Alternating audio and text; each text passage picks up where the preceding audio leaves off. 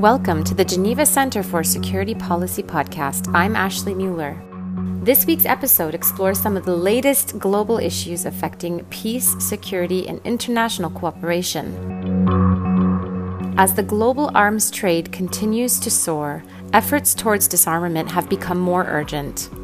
We speak with Mr. Brian Wood, Manager of Arms Control, Security, Trade, and Human Rights with Amnesty International. We discuss the creation and evolution of the Arms Trade Treaty. Brian Wood, thank you so much for joining us here today with the GCSP. You have worked with Amnesty International, a very important organization dealing with human rights. How do you explain the relationship between human rights and the control of the arms trade? Well, many years ago, in the beginning of the 1980s, Amnesty International movement passed a policy that they would oppose military, security, police transfers, as they call them, from one country to another that contribute to serious violations of human rights. So that came from the worldwide members. And it took some years for the legal department and the leaders of the movement to decide how to put that into practice in the organization, because it's an organization that, does evidence-based advocacy. So it had to put in place the research and the policy and training in order to do that properly. And I was a member of staff from 1991, and I had come from Southern Africa, and in fact I was very deeply involved in the anti-apartheid movement there, and working with the Namibians to try to get their independence. So I had come from that perspective, and I started working on this issue initially on the transfer of equipment that's used for torture, and then that spread to work on small arms and light weapons. So I was at the beginning of the process where the United Nations began to set up a program of action to prevent the illicit trade in small arms and light weapons. And so soon after that, I met with a few non-governmental colleagues from small organizations at the Amnesty headquarters, and we decided that we would try to introduce the idea of a binding treaty. So what we did was we thought we'd start in the European Union, since the European Union already had some policy on that.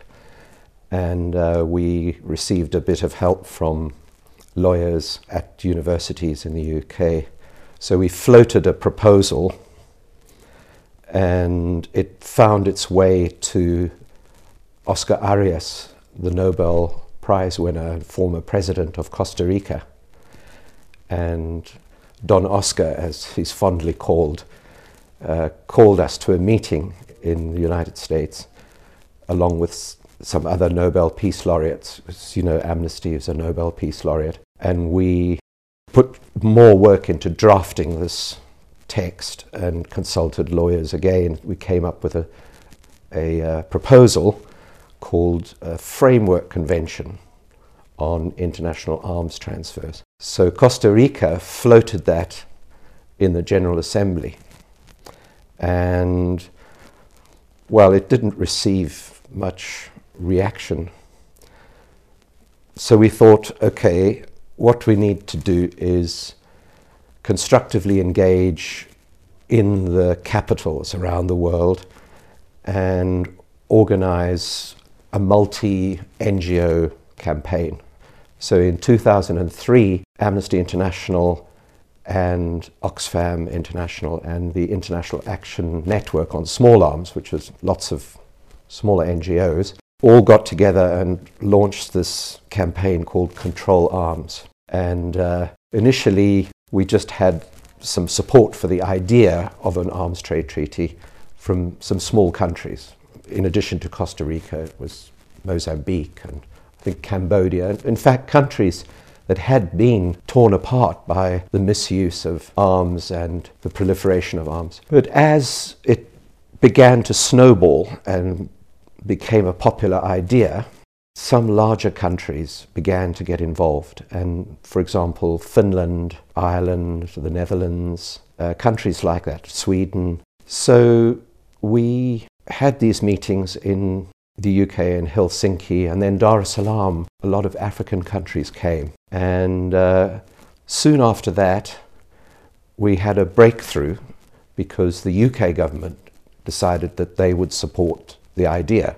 Of course, the details had to be settled, and that was what started happening around about 2006, 2007. Meetings began to take place within the European Union. The idea was floated in the other regional organizations, and eventually 6 governments brought a resolution to the General Assembly, and that was passed in 2010. It was agreed that we'd have a negotiation within the United Nations. Of course, not all governments were on board, so there was initially a group of governmental experts that had to try and thrash out at least some of the detail.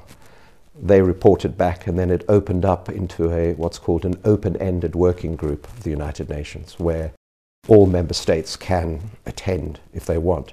And so from then on, there began to be a lot of ideas and input, and the Secretary General invited states to put proposals. And so it became the largest ever consultation that the United Nations had ever had on an issue. So by 2012, there were some serious deliberations and negotiations.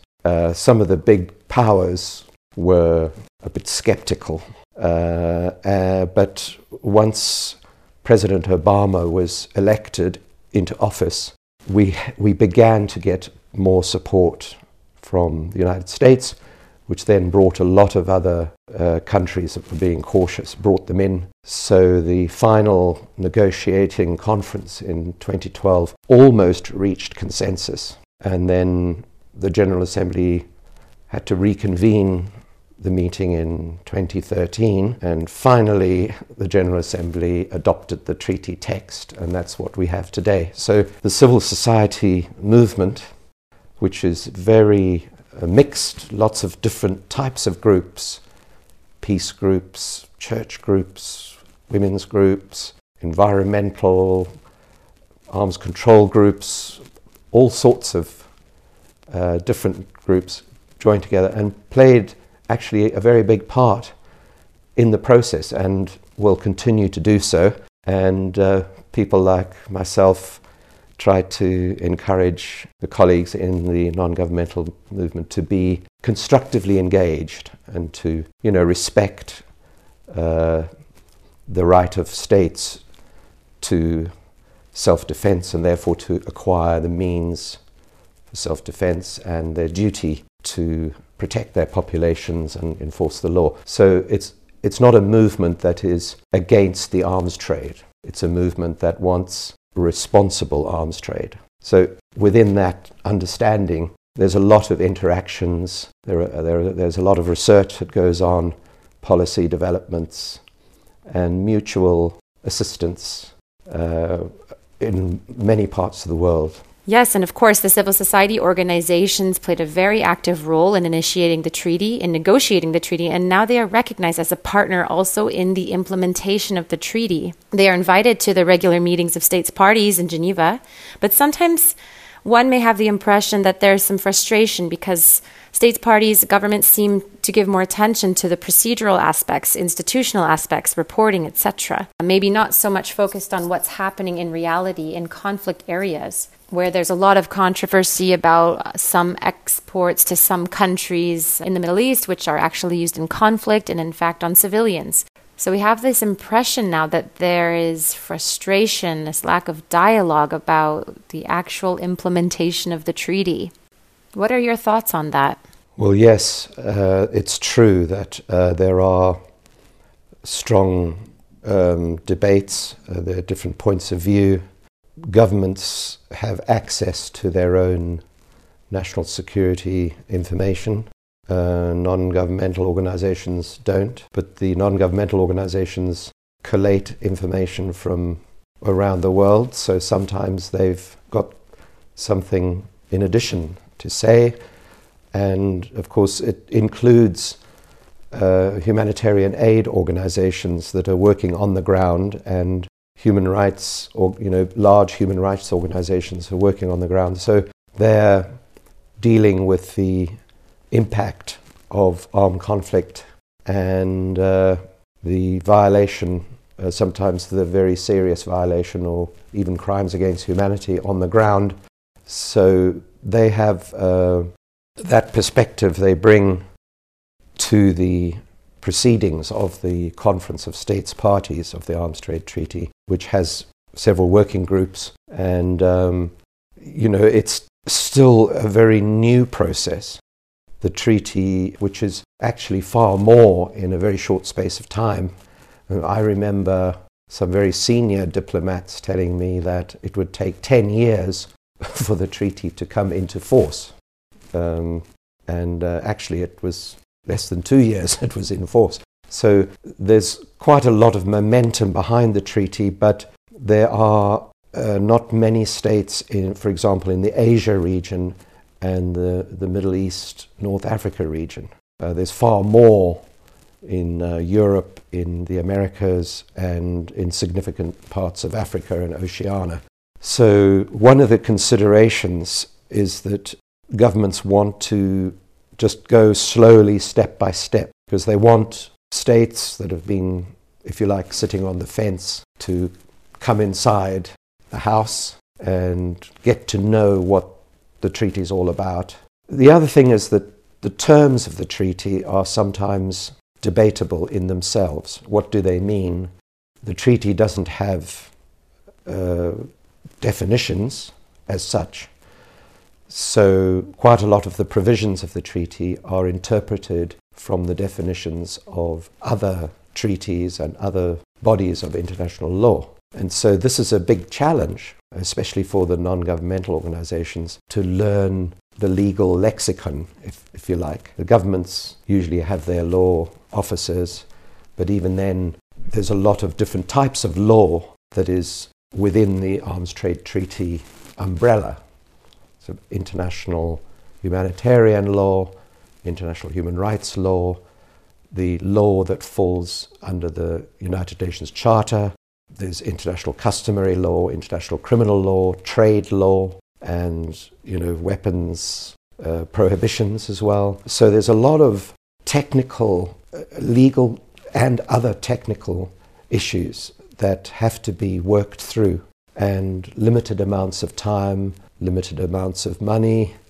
So, we're seeing the birth of something that hopefully will become much bigger and more effective as time proceeds. And it wouldn't surprise me if the Conference of States Parties agrees some guidelines in order to assist states with interpreting it. There's also a lot of work going on to help developing countries build capacity to implement the treaty. My final question to you is, you are a regular contributor to our training courses at the GCSP. How do you assess the impact of this kind of training to improve the capacities of officials to implement the Arms Trade Treaty? Well, I think what the Geneva Center for Security Policy does in training officials on the Arms Trade Treaty issues is of a very high standard. I think it's hugely beneficial. From having participated as a facilitator for some years now, and I've spoken with most of the participants over the years, and they are extremely positive about the course and the materials. So I think this institute is doing a very, very fine job. It's not the only one that's doing capacity building training, but it's certainly one of the leading places to come and learn about the Arms Trade Treaty. That's all we have now for today's episode. Thank you to Mr. Brian Wood for joining us. Listen to us again next week to hear all the latest insights on international peace and security. And don't forget to subscribe to us on Apple iTunes, follow us on Spotify, and on SoundCloud. Until next time, bye for now.